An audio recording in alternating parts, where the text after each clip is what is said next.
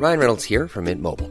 With the price of just about everything going up during inflation, we thought we'd bring our prices down.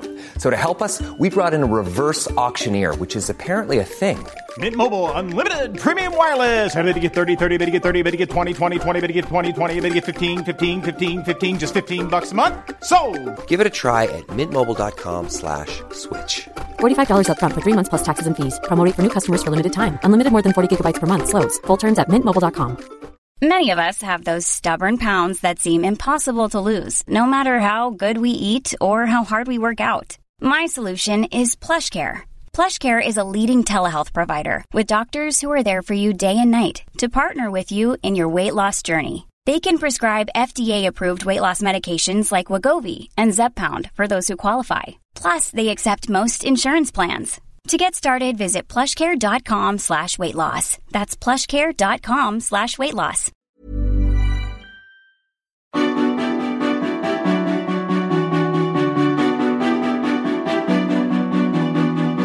Hello, welcome back one and all. Here we are again. Yes, delighted to be with you for a few more episodes of Q Commentator.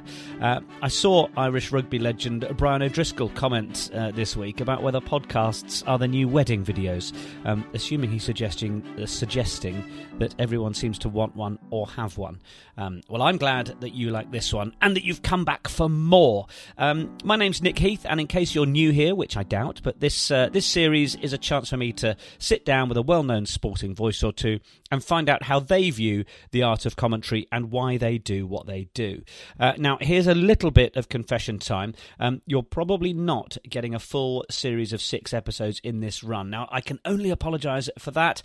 Perhaps blame our big sporting summer. It's just been tricky to get hold of, certainly the cricket voices currently, because we're recording this during the Ashes series. And another couple of key names I'm gunning for are also incredibly busy. In athletics, there's a big football name that I'm trying to tie down as well. But I wanted to get these 3 episodes out ahead of the Rugby World Cup, partly as 2 out of the 3 voices coming up are rugby men. So before I introduce this week's guest, can I please do a last-minute marking of your card? If you've managed to download and tune into this within 48 hours of it coming out, because you might still want to get a ticket to Q Commentator live, because we're making an appearance to record a special live episode with former BBC Rugby Union correspondent and commentator Mr. Ian Robertson. We are part of Podcast Live, which is taking place at Twickenham, podcastlive.com for more information and to book tickets. Our rugby podcast friends, the Egg Chasers boys, will be there. Will Greenwood and his Sky podcast will be there, along with the Under the Sticks guys from the Pro 14. Promises to be a fantastic event. Podcastlive.com. You can get a ticket for the whole day for just £35 with their 2-for offer. I would dearly love to see you there. Right then. Let us huddle in and get settled for today's guest, Sky Sports commentator, Mr. Miles Harrison, a name that sings with all the class and style of a 1950s movie icon. But he is a broadcaster, and you'll shortly hear how it all started for Miles and how and why he does what he does. One of the main themes I love from this podcast is how Miles refers to being part of a production team and getting ready to do a commentary on a Saturday, and how it's in line with how sports people prepare for their big day, the butterflies, the routines, the journey to the stadium, and of course, being part of a team. We also talk about Miles's long-term partnership with Stuart Barnes, who, may not thank us for a couple of the offhand comments we make. There are some real belly laughs in here too, as Miles provided great company and an honesty and insight to his work as a commentator. And this one also holds the record as the longest one to edit. We spoke for a full hour and 40 minutes. So if you want the full extended, uncut version, maybe I can put that out at some point. But in the meantime, slightly trimmed down to make it more palatable. It is ready for your delectation. Please do keep the ratings and reviews coming via iTunes. Shout about it on Twitter via @QCommentator2, as I am now pleased to say Q Commentator Miles Harrison. Thanks for having me. Looking forward to it. A love of sport as a young man, politics and economics at York. Let's not mess about. That's a fairly decent basis to suggest that you were already quite keen to get things under your belt and get moving into broadcasting. A post-grad course in radio journalism, all of which came after working at Radio Trent in Nottingham during your sixth form. You knew where you wanted to go, didn't you? I think I did. From the moment I emerged into the world, sport was what really mattered to me, almost to the point of being an obsession, I think, as a child. Yeah. I was very young when I got into sport because my father's love of sport and also my older brother was into sport, and that got me there quite quickly. So when people say, what's your first sporting memory? I say 1971 is the year I remember first of all, John Taylor's kick, Wales versus Scotland. You won't know any of this, will you? I'm aware of it. You're aware of it, yeah. I saw it live. I was only 5, so it's quite young to start, isn't it, to be that into sport. Yeah. The cup final that year, Arsenal-Liverpool, I remember very well. In fact, Test match cricket. I mean, I can't remember much of when I was 5 at all, but you remember these moments? Oh, yeah, imprinted on my mind. Wow. I can remember the seat that I was in for Arsenal-Liverpool, being Charlie George the next day, lying in the garden, pretending I'd scored the cup final goal. But certainly by 71, I was into my cricket as well. So, yeah, I got there early, and I wanted to play sport all the time. In my spare time, I was doing everything, trying everything. I also realised that I didn't have the talent to go to be a professional sportsman. Okay. And that was a realisation very early on, actually. But it didn't stop me enjoying being part of the sporting process and enjoying playing the games. But running alongside that was a love of the broadcasting of sport and watching it. So that was in there from a very, very early age. So moving on then into how the broadcasting career started to take shape, tell me about the role Brian Clough played in your accession to working with BBC Radio York, a formidable character. Totally formidable character. What happened while I was at City University doing the broadcast journalism course, well, it happened before that in a way, because in those days, to get onto the course was the key thing. You knew if you got onto one of these very few options for potential broadcasters around the country, then as part of that course there would be some form of working attachment. And because of the way the job market was then, the opportunity, because the training had happened, it had been done for the organisation that you would be joining, the opportunity would more than likely, if you could do the job, would be there at the end of it. Yeah. So it was about getting onto the course. So there I am at York University, I think at the time of my life, and in a funny sort of way, just pulled back a little bit from doing the things that I thought I was going to try and do for the rest of my life, not least meeting my wife-to-be and enjoying all of that. Talking of the things you're going to do for the rest of your life. Yeah, with respect. But, so you're enjoying just being a student and the politics and the history, which were other loves of mine, and just the joy of learning. Yeah. But there came a point where it has to crystallise. You have to move on. You have to do something with it. And I thought, how do I get onto this course? And as part of the application process, you had to do an interview. And they said within the form, look, don't go out and try and interview somebody that's famous. Yeah. Talk to your mum or your dad if they've got a story. We just want to hear you interview to sound like you can do it when you join the course. And I thought that all very well and good. But my mum's not going to be good enough. Well, I don't want to sort of, my parents were great. But I don't mean, per se that person. I just wanted to stand out. You thought a little bit more is going to go well here. Yeah. And I went big. I'd been a Forest fan growing up, and I wrote to Brian Clough. Oh, wow. And I said, look, I'm at university. I want to go on this course. Interviewing someone of your ilk, I'm sure will be eye-catching or ear-catching. Yeah. And I didn't think about it again for a while, and then I got a message from my parents that said, we've just had Brian Clough's secretary call us. Would you be able to come and interview him? Wow. In a week or so's time? You must have been cock-a-hoop. Oh, the heart was racing. I was cock-a-hoop. I couldn't drive in those days, or I didn't have a car. Yeah. My girlfriend, wife-to-be, she drove me down to Nottingham, I was shaking like a leaf. I didn't have any equipment. I just had my tape recorder. I used to play the Smiths and the Jam in my student room on. And I pressed play and record. As you would. And he was gold dust. He was absolutely brilliant. And he played a bit of a game with me as well that day. He kept me waiting with the rest of the journos, the hard-nosed journos, the Fleet Street guys. Which I guess gave you a chance to see what it was like for them. Oh, what an eye-opener it was. And there was I, sort of shaking like a leaf in the corner, waiting for my turn. And then at the end of that session with the press, he invited me into his office and he did this interview. And then as part of my interview to get on the course, the guy that ran the course said, look, you've interviewed well or well enough, but you were coming on the basis of that interview. Yeah. It was just so different. And I thought, well, you could have said that in the application process. It might have given others a chance. But it just showed that kind of thing can make an impact. Well, and it's showing the nerve to go high, isn't it, as well, and just go, well, that's not going to be good enough. And actually that it might stand you out in an application, but ideally they're going to think, well, that's going to stand him out during the course probably. And I do believe in that. I believe that a message that should go out to anybody wanting to do the job that we do is to shoot high. Go asking, knock on doors, and then don't take no for an answer. Yeah. But I was very lucky in that Brian Clough came back to me and did that for me. And he had a heart of gold. Yes, he had his harder side in the way he conducted himself with his players. But they all believed in him and they knew him deep down to be a very, very good human being. Yeah.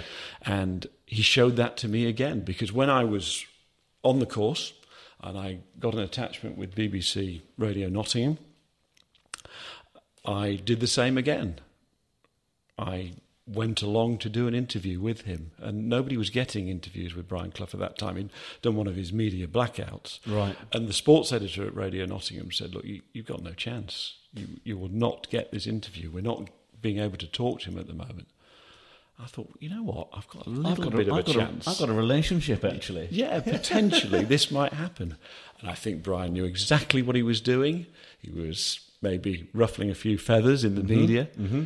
I'm not talking to you, but I'm talking to this kid. Exactly. And I did the interview, and it was for BBC Nottingham. He knew that at the time, but it had been superb. It was for an FA Cup tie that was coming up at the weekend, which I was going to cover on the attachment. And I said, look, I know this is for BBC Nottingham and we'll play it and we'll love it, and the sports editor will give me a massive tick for doing this, but could I possibly send it to network, to Radio 2? And he said, you are a cheeky what's-it, in the way that he would say, young man. Yeah. But he looked in my eyes, I think. I just saw a young bloke who just wanted to get on. He said, do it now. He said, if I think about it in 10 minutes, I'll probably say no, but just do it. Amazing. And I sent it down to network, and it was noted. And when I arrived at the game at the weekend, actually, Bob Shannon, who was then the football producer, now very high up in the BBC, said, look, you're young, you haven't even got a job yet on a full-time basis. Go away, learn your craft, learn your trade, but we've got our eyes on you. So it was a lovely thing to be said to you at that point of your career. Yeah. And I did apply, and I did get knockbacks to various things, rightly so, because I wasn't ready to do them. Mm-hmm. But I was always in the process, and eventually they decided to lift me out of local radio and give me the chance on network. And Brian Clough was at the heart of that. There you go. That's an amazing start. I mean, you then had some time with Radio Leeds before BBC Radio Sport then came to you. Cricket, football, rugby, were those the main three you were covering? And was there anything else? I know Wimbledon was something that you covered as well at some point. I mean, the nature of, I guess, BBC Radio at that time was the chance to pop up on various things. Yeah, I've always enjoyed my tennis. I was always a bit of a big-time fan of tennis. I like the slams, like us all.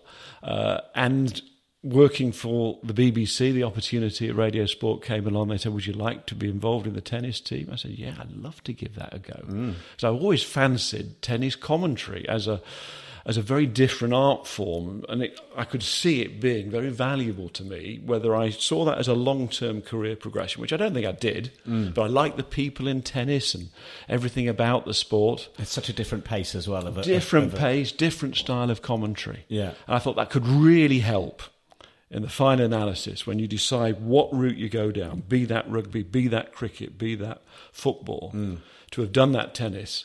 The chance to be a Wimbledon commentator with that kind of love of all sport was never going to be turned down. Do you remember your sort of first commentary moment, the first But I mean, it must have been, I guess, while you were doing the regional BBC stuff. Do we need to sort of jump back a stage?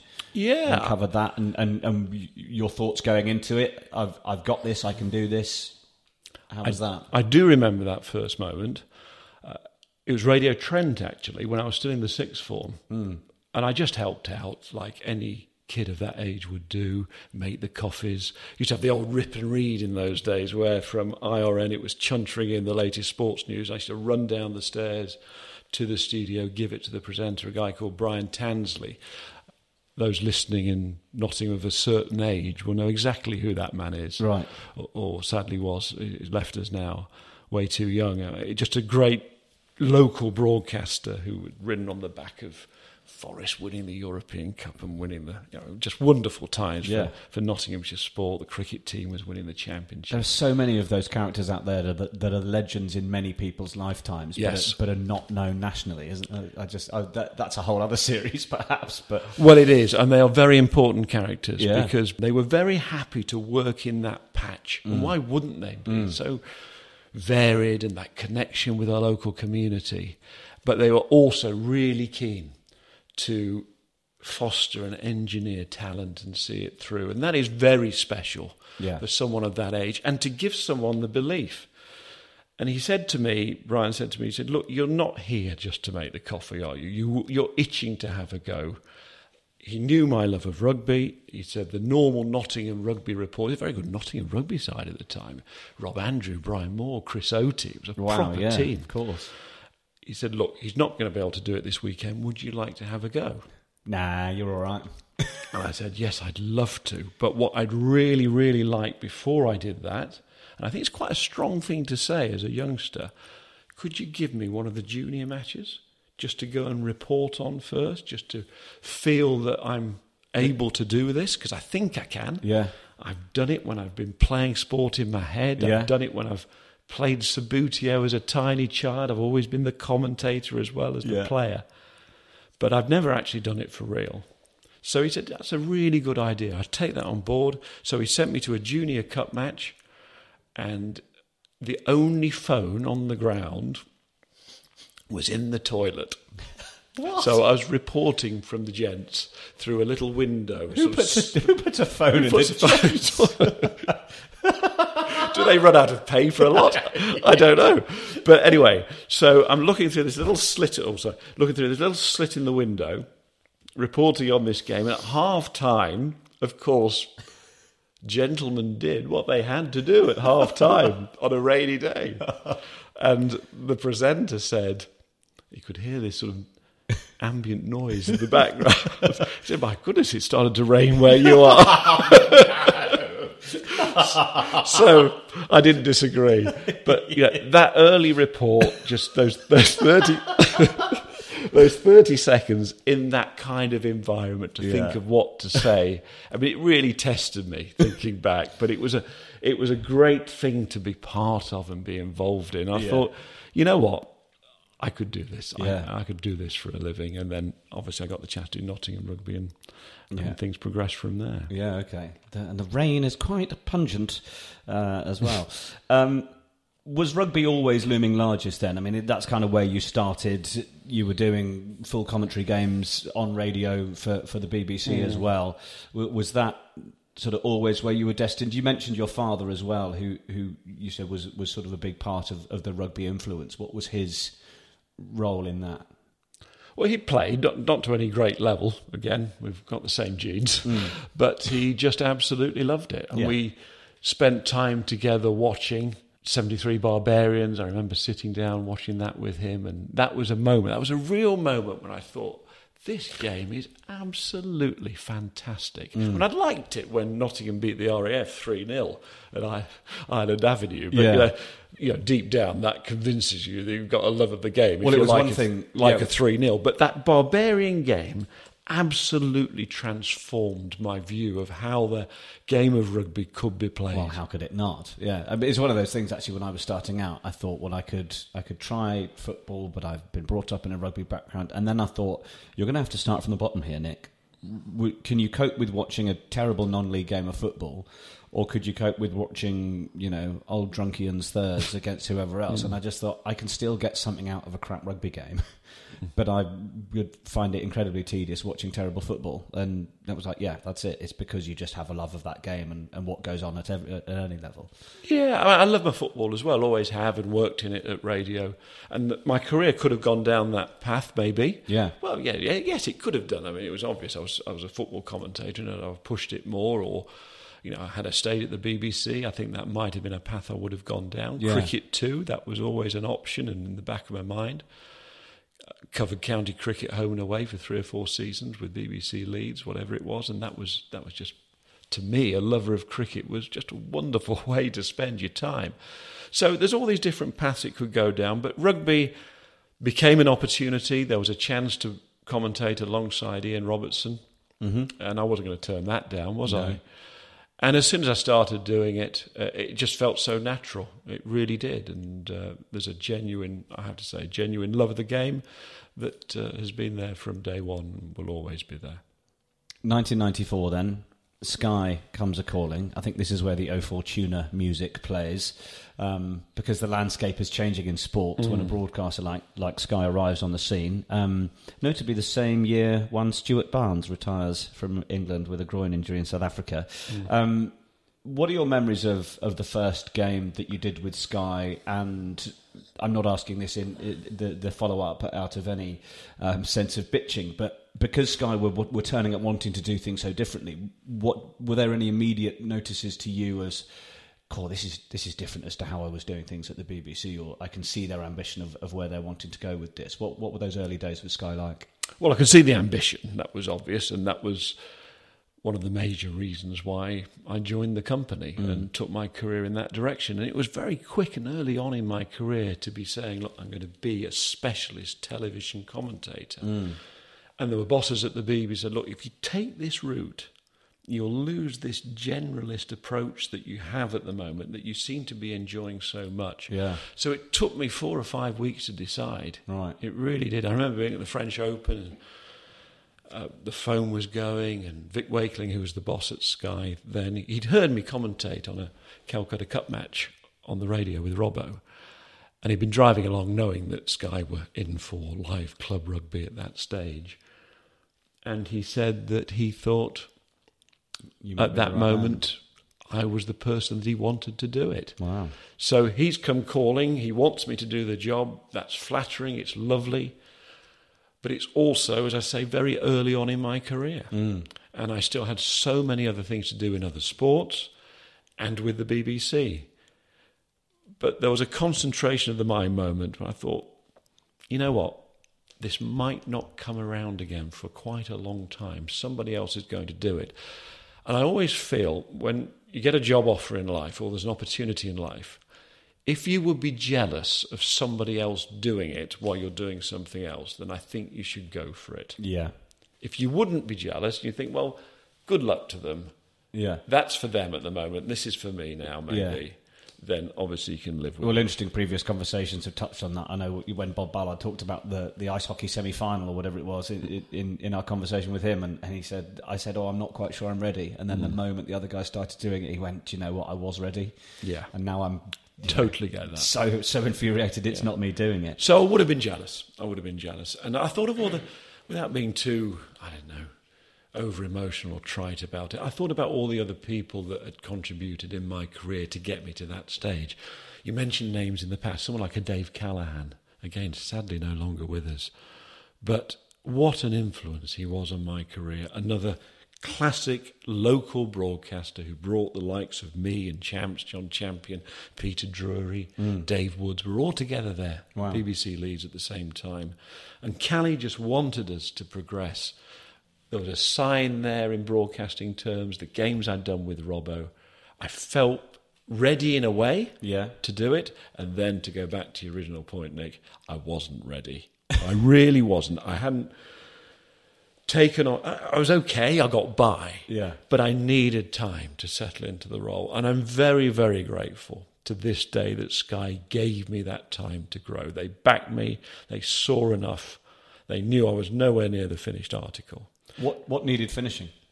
Just learning the art of television commentary in comparison to radio commentary. So were you babbling?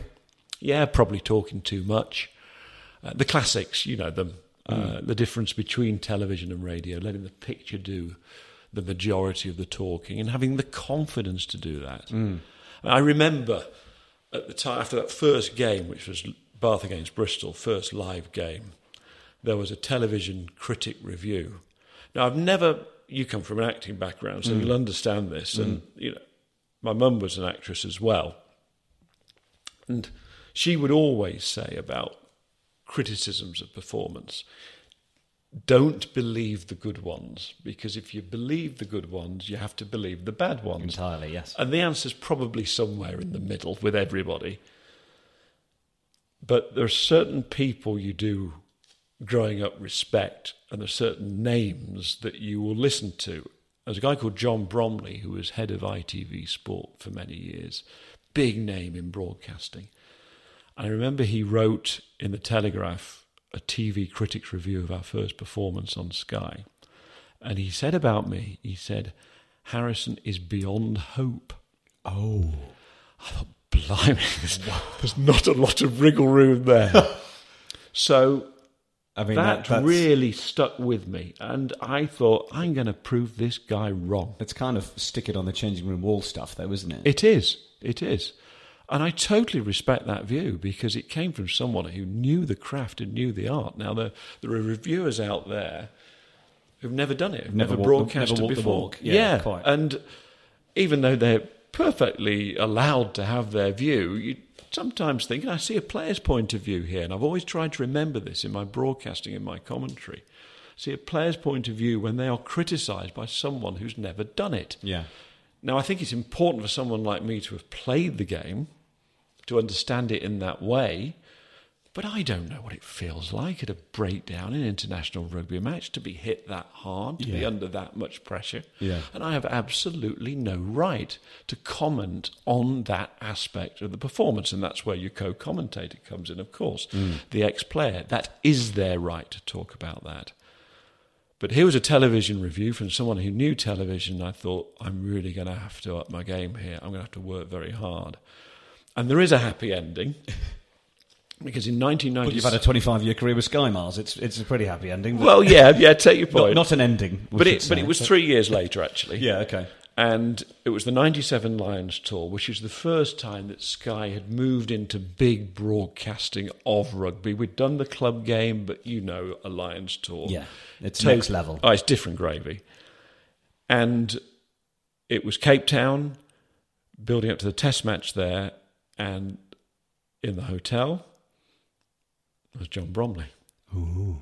And I was sitting in the corner quietly having my breakfast, and he came over to me and he introduced himself and he said to me about that review in 94, and he said, looked me in the eye, he said, I was wrong.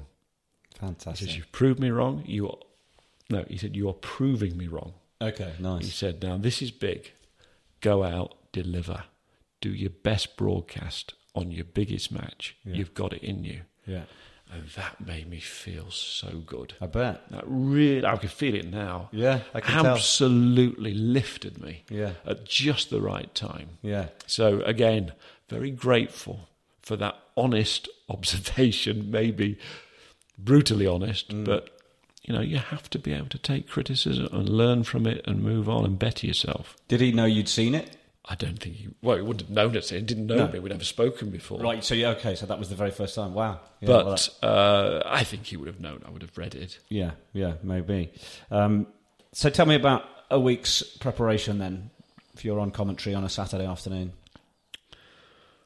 It's to get to that point where you are able to perform in your best possible way. I think the comparisons between the sports person and the broadcaster are massive. Yeah. And I think anybody who moves out of sport to become a broadcaster really appreciates that and feeds off it and loves the fact that you get up in the morning and you have the adrenaline before the game or the broadcast. Yeah. You're often staying away with a team in a hotel. Yeah. You'll get a pep talk from the director or the producer like a manager.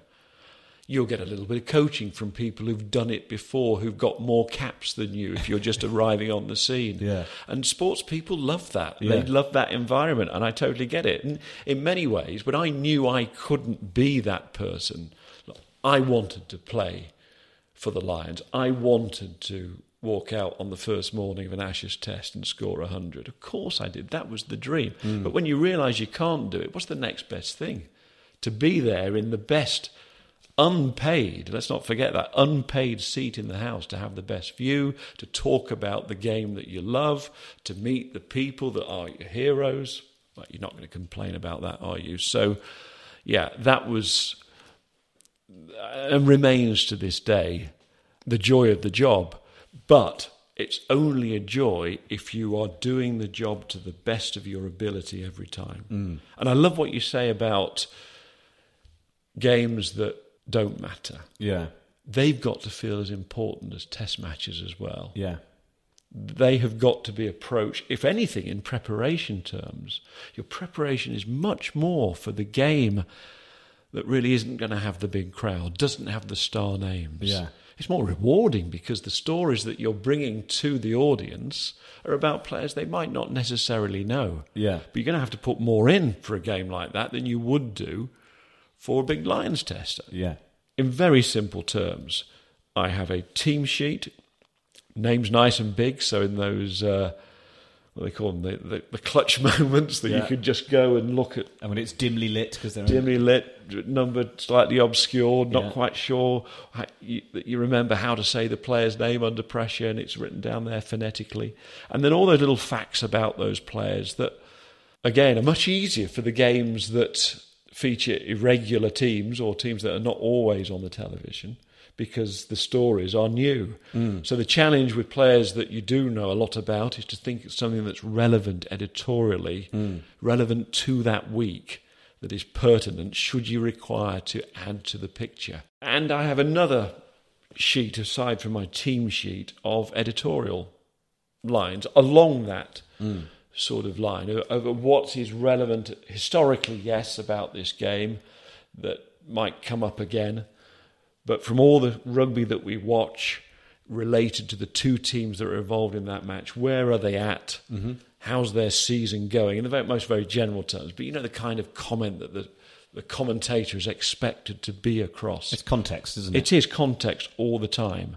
But have the confidence to see that this is just preparation. It's just about getting you there. So in commentary terms, when you run out of the tunnel and you're ready to go and broadcast, that you're in the best possible place and only use the bits that are relevant. Otherwise, you just become an annoyance to the viewer. And that's the big change. I think that's what John Bromley was driving at maybe in those early broadcasts or that day one broadcast. Maybe I was just trying to get too much out, trying to show how clever I supposedly was. Well, it's the danger of wanting to show your prep. Yes. And actually, it should almost just sound like you're a good commentator, not someone who's trying to show off their homework. Make it sound easy. The biggest change in the job has been the sophistication of the audience. That's what I've really noticed in all of these years. Oh, really? The amount the audience knows. Because you're in that privileged position of being expected to be the person that knows so much, but now you're expected to be that person that knows so much because your audience knows so much. Yeah. And it keeps you sharp. Yeah. It keeps you really on top of it. You should be watching absolutely everything you can from every competition around the world to be able to say, I'm somewhere near where my audience is. Yeah. And a company like Sky, on the occasions that I've been fortunate enough to work for Sky or BT Sport, there is a support network of people that are putting together information as well. So you do get a little bit of help on that.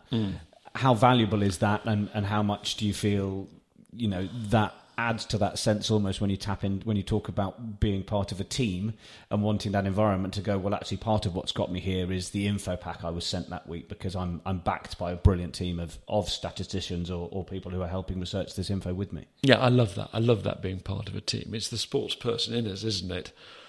And so much credit has to go to the people that support us as the front line, the voice or the face. And we are just one part of it. I love that aspect of television as well.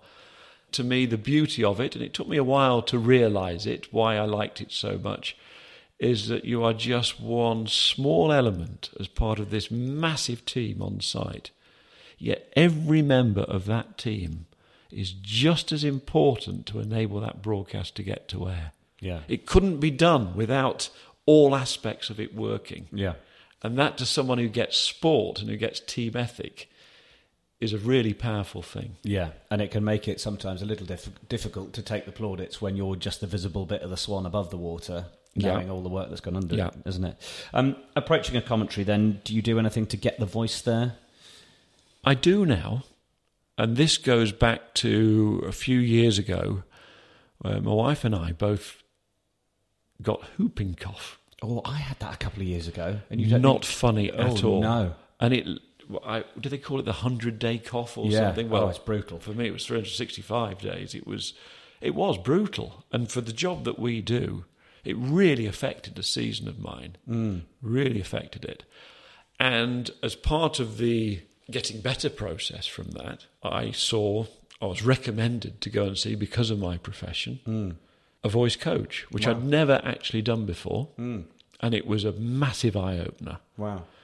And part of that process to get me and my voice back to where it should be. I mean, there was one game I sounded like Barry White, which actually I quite liked. There's people saying, who's that guy who did the game at Kingsholm the other night? I think it's me. But that was when it could work. There were other games that I was squeaking away, or even the voice was just cutting out. It just wasn't there. Yeah, okay. And that's no good when you do my job. And it was going on and on and on and on. Thankfully, the treatment was good, or the voice coaching helped. And I've continued doing that. So I will warm the voice up now. And I'll try and do it in private, because it's really... You're making silly noises? You're making silly noises, and your lips in the car on the way there? Yeah, your lips are bubbling away, and you sound like a trim phone, that kind of thing, trying to go through the range. Trilling away, but I do that now. Yeah.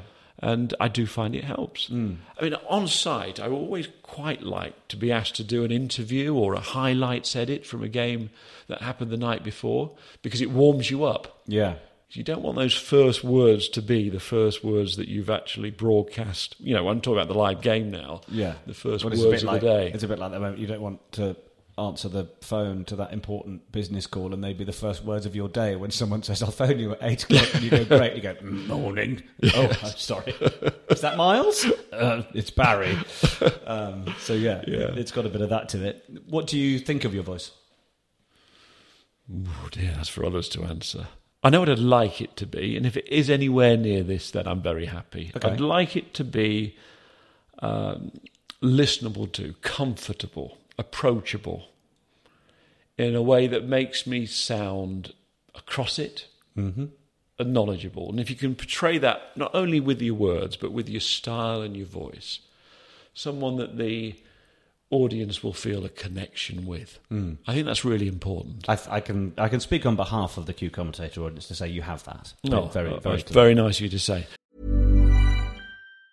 Mom deserves the best, and there's no better place to shop for Mother's Day than Whole Foods Market. They're your destination for unbeatable savings, from premium gifts to show-stopping flowers and irresistible desserts. Start by saving 33% with Prime on all body care and candles. Then get a 15-stem bunch of tulips for just $9.99 each with Prime. Round out Mom's menu with festive rosé, irresistible berry chantilly cake, and more special treats. Come celebrate Mother's Day at Whole Foods Market. Sick of being upsold at gyms? My guy, you're currently a base member? For $90 more, I can upgrade you to our Shred membership. For $130 more, you'll be a swole member. And for just $300 more, you'll reach Sweat Platinum. At Planet Fitness, you'll get energy without the upsell. Never pushy, always free fitness training and equipment for every workout. It's fitness that fits your budget. Join Planet Fitness for just $1 down and $10 a month. Cancel anytime. Deal ends Friday, May 10th. See Home Club for details. But I'll name a couple of other broadcasters then that I've always admired because of that. I love the broadcasting of Christopher Martin Jenkins. So soothing, so natural. And Aggers has continued in that vein.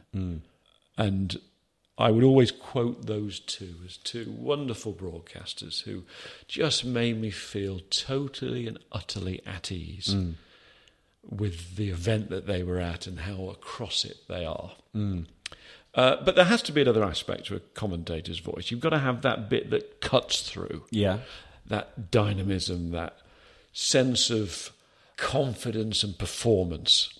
You've got big moments you've got to hit, haven't you? You absolutely have. And, if I'm giving little bits of advice on that, I will always say to commentators that we're mentoring, say, look, let the chest come out. Don't sit in a crouched position because you'll feel a little bit inhibited and a little bit shy when you broadcast. You need to, if you are a bit shy, and I think I am quite shy as a person, not with people I know, but if I go into a room of 100 people that I don't know, I'll always send my wife in first. you get it started. Because, she was quite shy when I met her, but I think because of the jobs that she's done, and she teaches now, so you can't be shy in that profession. In a way, the job has thrust me there. And there's a little bit of me, everything. I'm a bit of yin, a bit of yang. Yeah. I'm typical Gemini, if you like. You can always say, Miles will do this, but he won't do that. Yeah. And there is a bit of me that, has my mum in me and wants to be the performer as well as the sports addict. So, and that does come out as soon as the red light goes on. I love it. I like it. But I'm not doing it because I want to be in the limelight. Yeah, because because I guess there's an element of performance where you get, particularly on the acting side, where it's all about getting immediate reciprocity of feeling of positivity and all of that. And actually, I think there's an element of broadcasting where, although that might come at some point, you're not doing it for that. You're doing it so that you can be the right voice to go with that picture and know that you've been part of the full package, I guess. Yeah, I'm doing it. I keep coming back to this phrase. I'm doing it because I love the game. Yeah. And I love the people who play the game.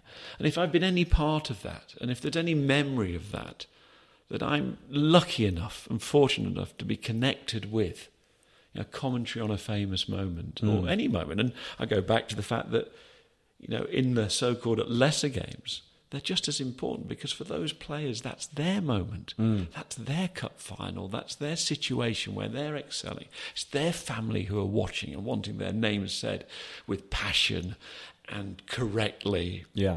And with respect. Yeah. So all of those things. If I've been part of that in any way, then, that's enough for me. And it really is. And how much of the big moments occur to you that, because we all know how fast our brains can work and how quickly we realise we've got the big moment is happening. In rugby, it can be happening from 70, 80 metres out, if I think of Chris Ashton's score against Australia. And there's an awful lot going on in that, and you've got to give yourself the time in the room to get there and then know there's probably it's probably worthy of a line or two to round it off. And how quickly does your brain work? How quickly do you either feel the pressure or not to find the right line to nail? Oh, yeah, that's a question away that you can't answer, isn't it? It's there. Yeah. It comes from somewhere. Yeah. You trust, you're relaxed in that, are you? Yeah, I do. Look, there's moments I've done, I think, if you're going to look critically at them, I'll probably say, yeah, I could have said that, I could have done that better. But you've got to learn as a commentator to live with that. It's instant journalism. It's the purest form of journalism. You're saying it as it happens. And that, to me, is the beauty of the job. It's also the connection with the sport. I'm feeling the cold of the stadium, or if it's hot there, and on the day you're feeling the stifling atmosphere. You're part of the event. I wouldn't have wanted my career to go down, say, in the television route and sit in the truck. As valuable as those jobs are, I wouldn't feel that connection with the game. I want to be in the stand. I want to be part of it. So, yeah, and being able to convey that in the moment, you've just got to trust that those words will happen. And sometimes it's not words, sometimes it's gaps, it's silences, it's letting the raw happen. And then when you get to the bar in the evening and you reflect, and we all beat ourselves up and we all are critical and self-analytical, you have to live, and I think I've got better with this over the years, you have to live with the fact that commentary is not an exact science. You are always going to think of better lines after it's happened. Of course you are. But the lines at the time are better because they are in the moment and you have the passion. The words might be better afterwards because you had time to think about it, but you won't deliver it in the same way. And if you're lucky enough to get the right words at the time alongside that passion, then you really are cooking. I think that the worst I felt in a commentary box at the end of the game was 2001. I was going to say, which ones have you liked and which ones have you not? That was going to be my next question. So you're sort of touching on that. Yeah, this really sticks out. 2001, Brian O'Driscoll try. Well, that whole Lions performance, and what an amazing day that was, just generally. Yeah. Pre-match to see Sir Clive as he is now, Sir Ian is, something about that, isn't there? Yeah. But to see them in the studio next door and what it meant to them, surrounded by that sea of red and those fans, I mean, that put me in a very, very different place emotionally. I mean, there were tears all around us, right, from ex-players, from fans. And, so there you are. You've got to pick up your microphone and go here with a heart absolutely pounding out the chest. And then the game develops in the way that it does. You've got Jason's run at the touchline and Scotty's try. Just amazing Lions moments. Yeah, but phenomenal memories. Phenomenal. But the one where I absolutely lost it, and there's no doubt about it, the fan in me came out, was Brian's try, and I'm screaming, "You beauty, oh, you beauty," as he goes over. And I'm thinking, hang on, that's not where I am as a broadcaster. I have to be impartial. I have to be down the middle. Well, that's interesting, because there is, I talked with Nick Mullins about this, and there is elements of impartiality that are key, and he says, it's not us, and that kind of thing. But I guess there's a bit of me that would forgive that on the basis that as a Lions, as a broadcaster that's brought all the excitement in the way that Sky would with the trails and the idents and everything, that you get on board, you're up at whatever time you are to watch these games or watching them in the middle of the afternoon, and the build-up is so good that you're on board with Sky to support the Lions against whoever. So the idea of You Beauty is probably with a bit of knowledge that the fans are with you on that journey. So, if it's England against Wales in a Six Nations game, shouting "You Beauty" probably really jars. A lot. You'd never do it. Well, you wouldn't. And your natural feeling would be not to do it. Exactly. So I think that there's an element of all that comes with doing that, but still, obviously, for your own standards, something that you're not happy with. Well, yeah, at the time, and I've thought about it since. I thought about it deeply that night. And I think with the Lions, because it's not a world feed commentary, we're not broadcasting to the world, it is just to a domestic audience, essentially, in Britain and Ireland, you can let the halo slip a little bit. You are expected to be the fan on tour. But I was worried that in that key moment, I just let that go too far. Yeah. But then you come off air and you get messages from peers, people you really respect, about love your commentary on the O'Driscoll try. Yeah. The show starts next week with that commentary, and it's made a big thing of. And you start to think, well, actually, maybe it did reflect the day. Maybe it was the right thing to say. Maybe part of commentary is just verbalising what the fan is thinking, who is sitting there watching, saying, yeah, I wanted to say that. Yeah. That's what we were doing. Yeah. We were leaping out of our chairs and saying, oh, you beauty, Brian. Yeah. Moving on a little, you obviously would have worked with a few co-commentators as you were coming through, but Laurel and Hardy, Tom and Jerry. I know where this is going. Ronnie Barker and Ronnie Corver, indeed. Although in tour we were in separate rooms. We weren't not Walker and Wise. Yeah. Although people say you're like a married couple. Well, they must be. And, handing over to the game with Miles Harrison and Stuart Barnes. And I think these days there aren't an awful lot of partnerships in broadcasting that have, gone on for as long as you and Stuart have been together. You've been loaned out to ITV for World Cups. You've worked with host broadcasters in Australia and New Zealand, and it entertains me every time when they just call him Stu Barnes, because I've just got an idea it must wind him up. I don't know if it does or not.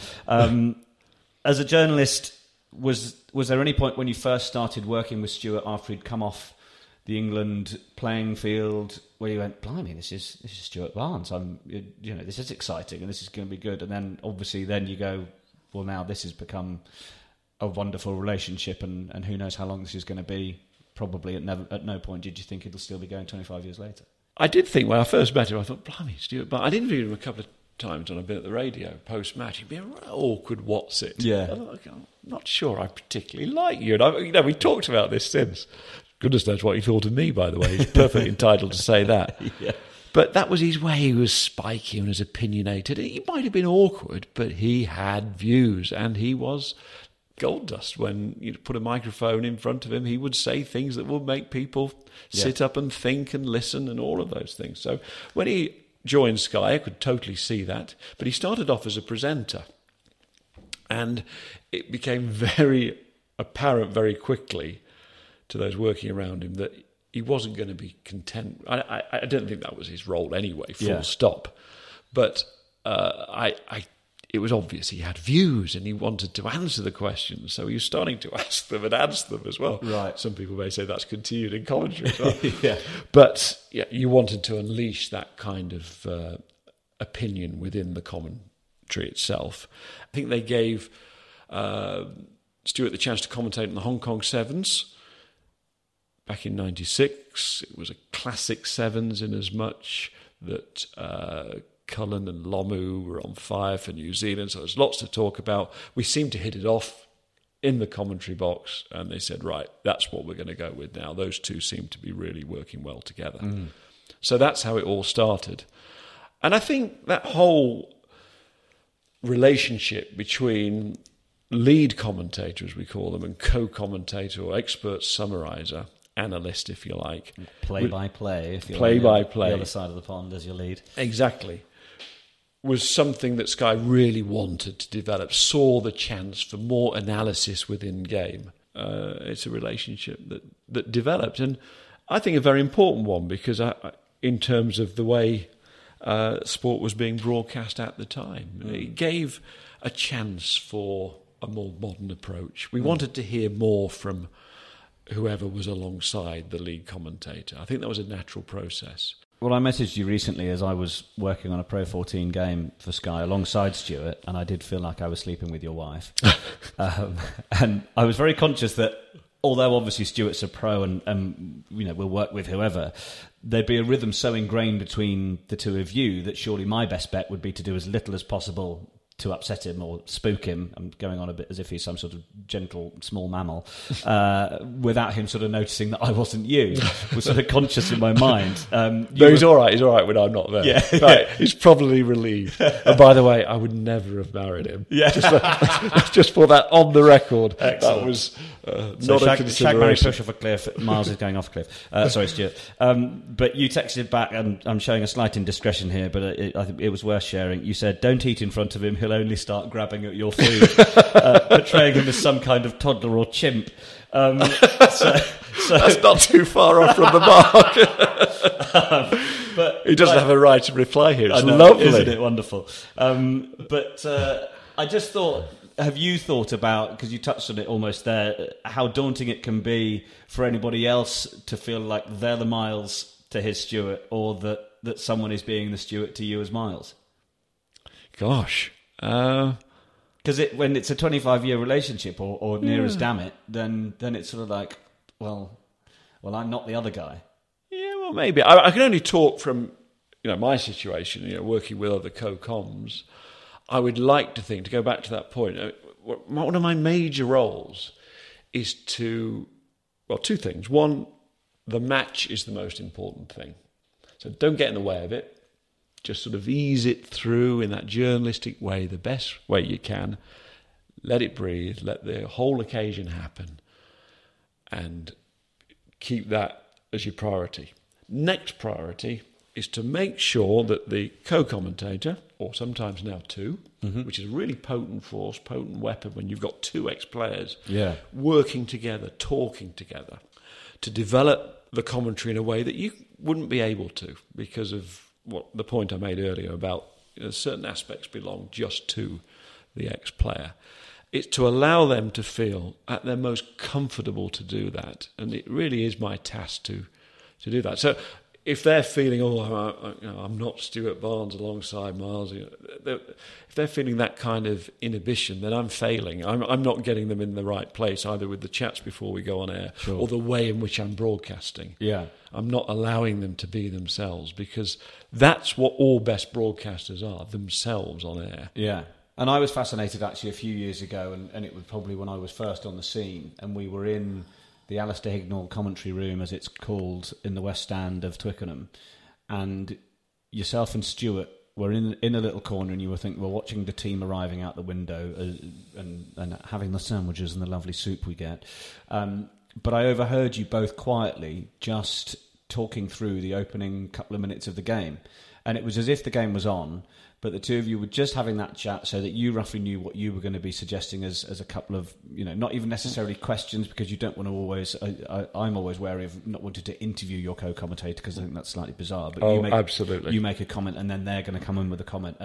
But I just thought it's really interesting that, almost a bit like if you fail to prepare to fail. Yeah. And I just thought, with all the years of experience, it's the reason why these two are pretty good at what they do, is because they're still sat here just making sure they're running through the few things they're going to talk about at the top as the teams run out, because it's important. No, absolutely. I mean, nothing's scripted about commentary. That's why I love it. And you should never script. I did it once, and I learned the hard way. You'd script the top, wouldn't you? Yes, I'll come on to that second. Yeah. But I scripted an actual commentary line. Ooh, okay. That when something happened in the commentary, I was going to pull out this piece of card and and it was... And ring a bell. Oh, and I wish I'd never done it, because as I was doing, I was thinking, this sounds awful. Hear it, really, and it was Joe Dury, the tennis player at Wimbledon for the Beeb, and it was going to be a final game. Terrific tennis player for British tennis and sport. Lovely woman, you know. And you just wanted her, I wanted her as this youthful broadcaster to have her final moment with some tip-top words on the radio. And I started waffling on about something about ships in the night and harbours. And I thought, where's this going? It felt like a good idea at the time. And I knew it had gone badly, and I thought, oh, no, that's wrong.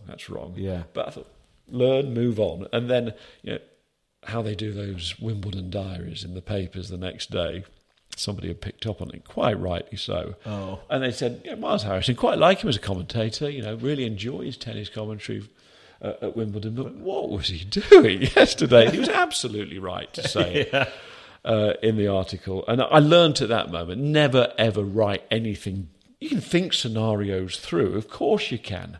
There are moments that are likely to happen, and when you're sort of having a shave or in the shower in the run-up to a match that week, you're living the game, you're thinking about all those situations, but you're not remembering words to say at the time, because if you are, you're not actually watching the exact moment. I mean, there's no way Kenneth Wolstenholme was thinking that in the shower the week before the World Cup final in '66, was he? Of course. There's no way. No. So, and that's the best commentary line of all time. Yeah. We all agree on that. I think any commentator, I can't speak for everybody, but if you took a survey of commentators, what's the greatest sports commentary of all time, we'd say, that just summed up the moment so absolutely. Well, for it to have lasted 60 years is pretty impressive as well. So the bit at the top, I write in what I call chat speak, and when I talk to young commentators about the art of scripting, and actually in commentary, not scripting, but for broadcasting, the ability to write in a chatty way is so key, to make it sound like it's not read. But I like that first 20, 30 seconds, certainly of a big game. I love that moment as well. Just to set the stall out. Yeah. Get me going. Like, again, to, if I may, draw a parallel with playing, it's like taking the kick off. Yeah, it's like, or my when I was going to start setting the table. It's like, yes, I like that. You're just like shine the glasses, get them all ready. Yeah, in commentary terms. You're good to go. Totally get that. Cricketer would say, just get to 10. Yeah. And then I can start to play the shots I want to play. So make that start. Now, sometimes you're told that you're going to get 30 seconds before we go. And it's all very regimented, that. And it has to be, because the graphics, the bits that we see on screen have to come in a certain point. You're having World Feed join you for a test match. Drop-in points. So the floor manager is waiting to cue the referee. Absolutely, the PA's talking. It's all being counted down. So it has to be quite regimented. You talk to the director. Who do you want in conjunction with the co-commentator as the players when they run out? Who are you going to focus on? Who are you going to talk about? They have to know where you're going to go. Otherwise, it's not going to gel together. Yeah. It's the only bit that's a bit... it's a bit of a recipe. You just throw it up all in the air. The director does at kick-off time. There's nothing too pre-planned there. Just live with it. Let's just go with it. But to get to kick-off in shape, it has to be planned. So that's the bit I would write as a script the first 20, 30 seconds, but be prepared to not use it as a script, because that time can be cut just like that. Yeah. Sorry, Marty, we've only got 15 before we need to get to team graphic. We've gone slightly over on that. I've started to bullet point mine a bit more than full script, so that I can jump one or two and make sure I get a top line in, and almost as the 30 seconds goes in, I'm giving more detail. But if I've had to jump out pretty early, then at least I've set the scene. Absolutely right. That's a difference I've learned in the last sort of 18 months, really, and I've been doing it for 8 years. So it's one of those. I've been cut short a few times, so I need to start doing that. Yeah. And that's where I was, I think, early days of Sky. I just wasn't flexible in that way. Yeah.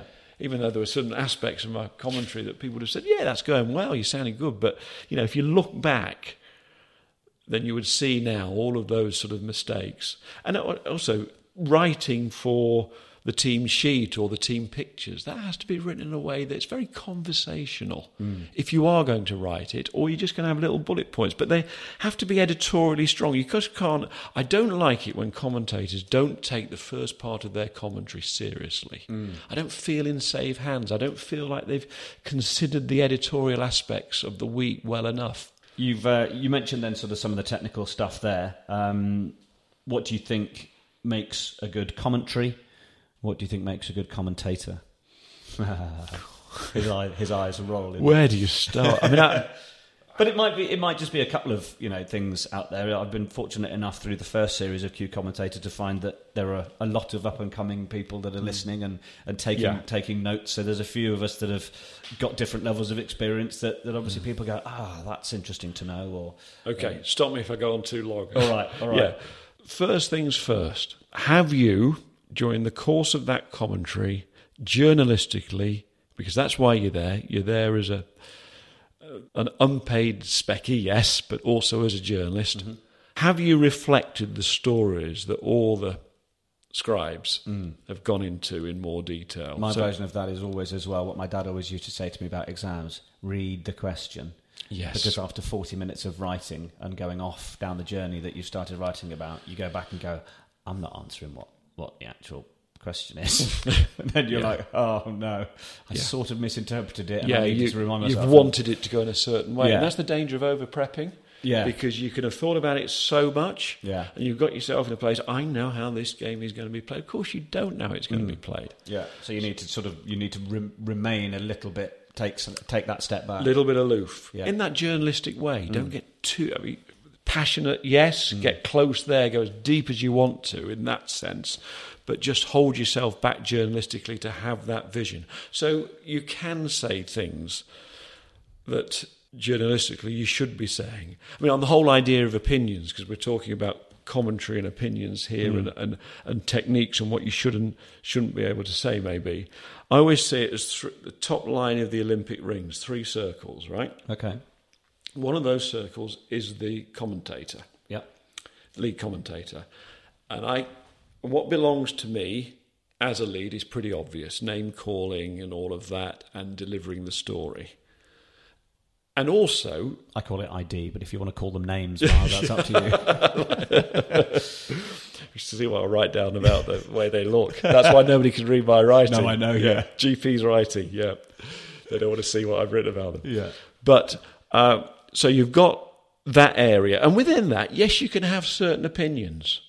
Because the paying spectator who watches rugby week in, week out and is dedicated to the sport just like you is perfectly entitled to say things from the stand about their team and the opposition that are rational, considered, because they know the game. And that's an area as a commentator you can go into.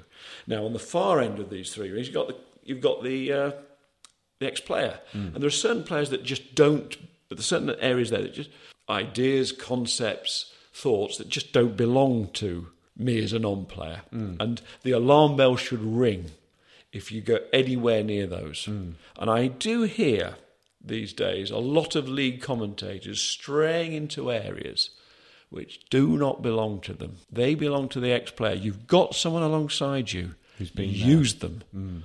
And then in the middle, there's obviously crossover, because it's not an exact science, as I said before. And there's certain things the ex-player wants to say as a fan, and there's certain thing that the glorified fan, the commentator, wants to say about playing. And you're entitled to in the middle. Other aspects of commentary? There's so many. Accuracy. Yes. Well, that's come up a couple of times. Accurate. There's no point doing the job unless you are absolutely as close to being right all the time as you could possibly be. It can wear, war with me when I first started, when you miss an ID or that kind of thing and you go, it's the one thing I'm here to get right.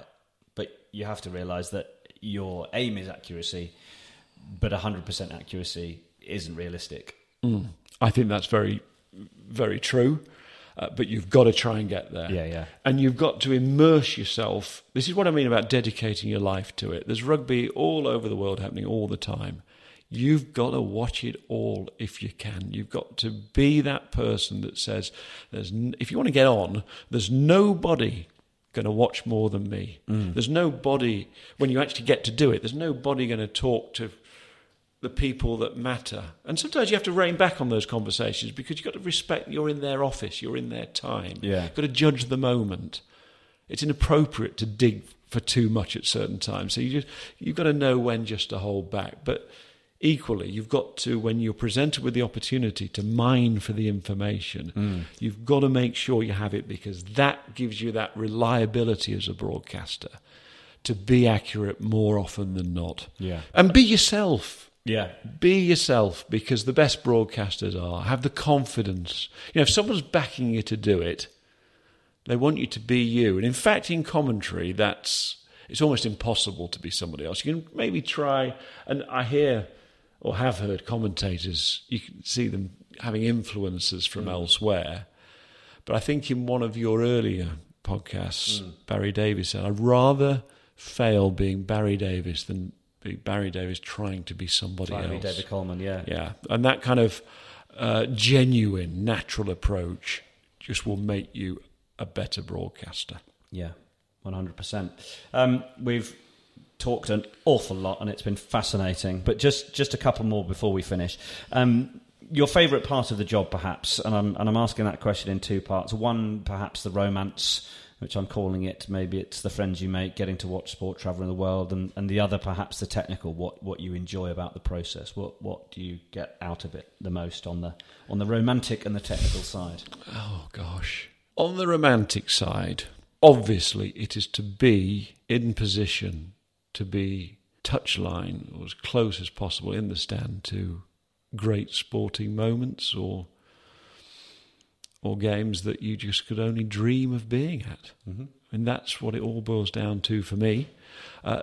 Having said that, and I will always keep saying this is what I believe in, any game of rugby is important as the next for me. I can be as excited going to any match, not just a Lions test, because that's the game for me. So, and I suppose that takes me a little bit into technical, because I'm enjoying the commentary just as much, and the act of performing and that connection with the match. So yeah, in summary, that's where I'm at. But if I had to boil it down to one word, I'd say people. Okay, nicely people. done. I've just loved being with the people that play sport and love sport. In terms of the ever-changing broadcasting landscape, BT Sport have obviously taken the Premiership, which was once, a major part of Sky. The Pro 14's on Premier Sports as we record this. These things change so regularly. Europe's gone from Sky. Now, we know that these things, as I say, they can change in the space of 3 or 4 years when rights contracts end and those sorts of things. How do you view things now and where sport is for a broadcaster, for punters? Do you think it's a confusing landscape?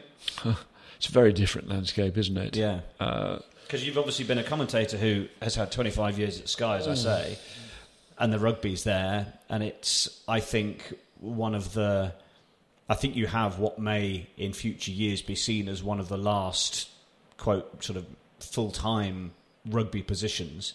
You've got Nick and Ali who are at BT, and they're as full-time as it gets, I imagine, but that contract's been going, 7-8 years, if it's that much. And I just wonder whether those roles are going as people are ever more freelancers, contracts, or sports, rather, are split into different contracts across various broadcasters. So actually, no one employs one person for an ongoing length of time. And I thought it was an interesting question to ask you as someone that's had that privilege and that great position, but can see how it's changing. Yeah, you've summed it up really, Nick. I mean, that's the way the whole thing is moving, because there is so much that is covered now by different broadcasters, yes, all over the world. And I've been very privileged and blessed to have the time to dedicate to the profession and the craft, and I'm very grateful for that, to have lived through those times. And long may that continue, and I hope that's still the way for those entering the profession. But if it's not, and if there are to be changes and things are to be looked at differently, then I like to try and put positive spins on things. I like to send out positive messages to people who might be listening to this thinking about doing this job. The opportunity to do it is so much more. I mean, you have proved that in the way that you are involved in so many different aspects of covering the sport now.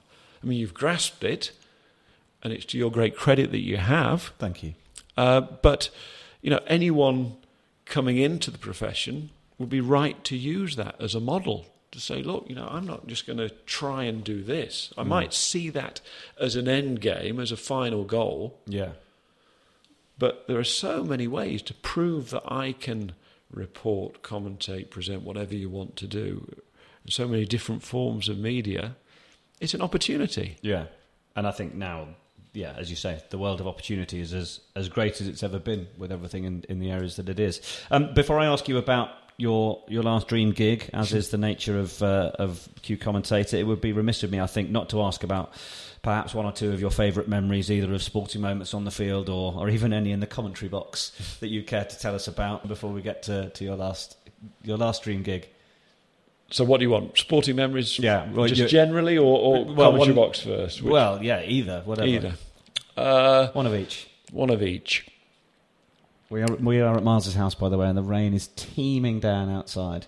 If you can hear that in the background. Great day to chat. If you can hear that in the background, but it's beautifully atmospheric. Anyway, do carry on. From the commentary box, so spoilt for choice. It's a horrible decision to have to make. But I'm starting to come round to 2017 Lions.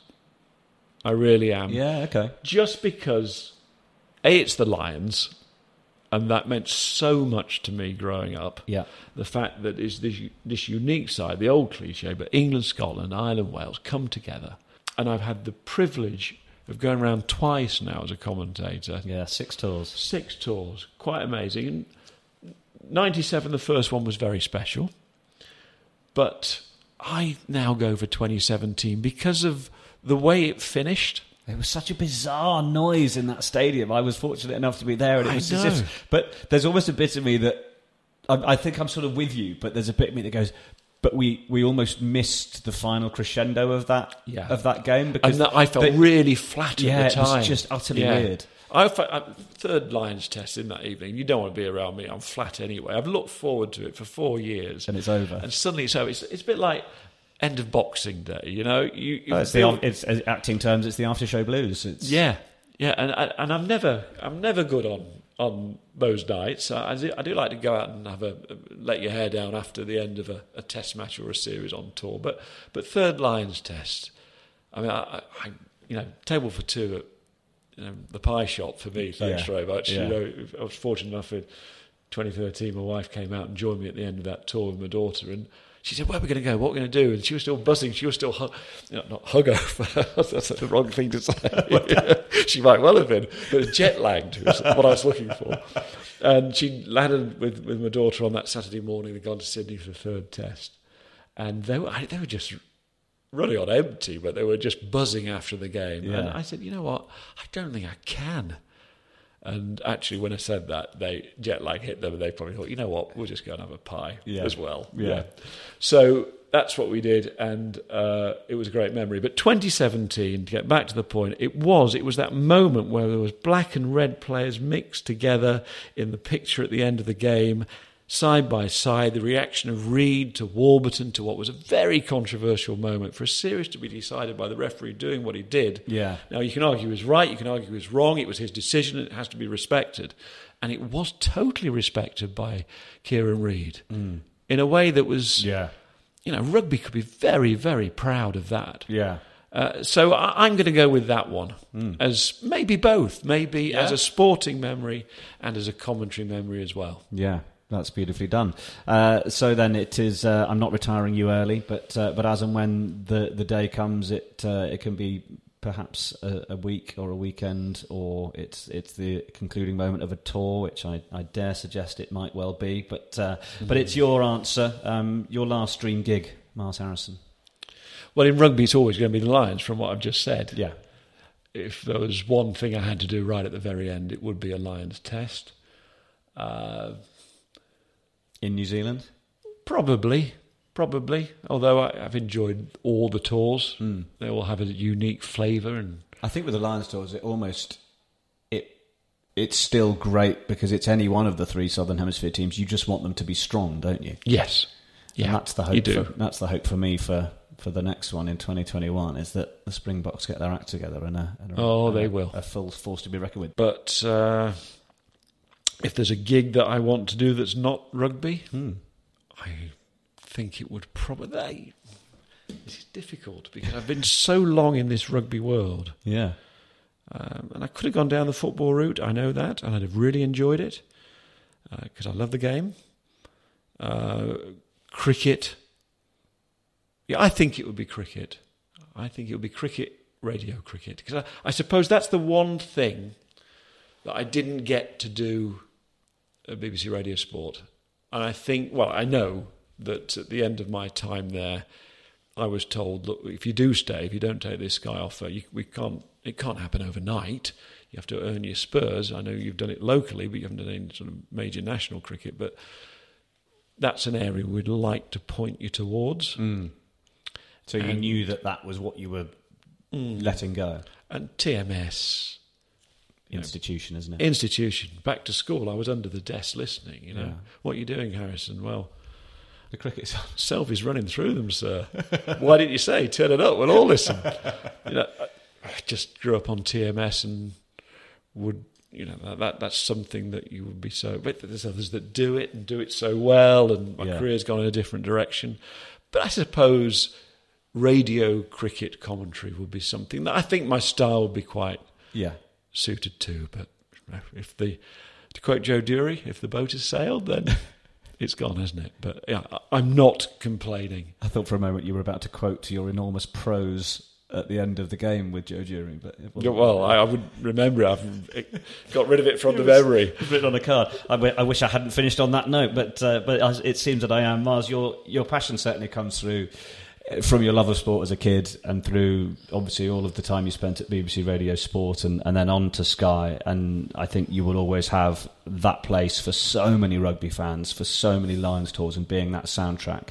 And I think for the time you spent with Bill McLaren, it certainly comes through in the warmth that you show on and off the mic. And I wish you many more years of successful broadcasting, and thanks very much for your time. Thanks, Nick.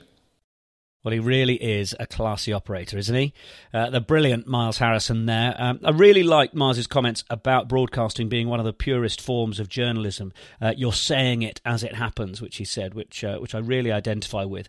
And, of course, his advice to make sure you stand clear of the rest of the competition when he said you need to just watch it all, watch everything that's out there.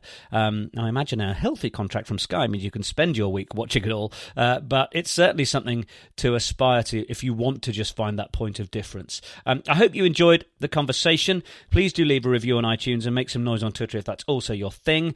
You can also find the Q Commentator group on Facebook under my Rugby Media page should you wish to chat with fellow commentary fans. That's it for this week. It's our live special next week with a Scottish voice that has called a winning World Cup drop goal and been the voice of rugby across the BBC for many decades. Ian Robertson is now retired, but he is a man who can spin a yarn.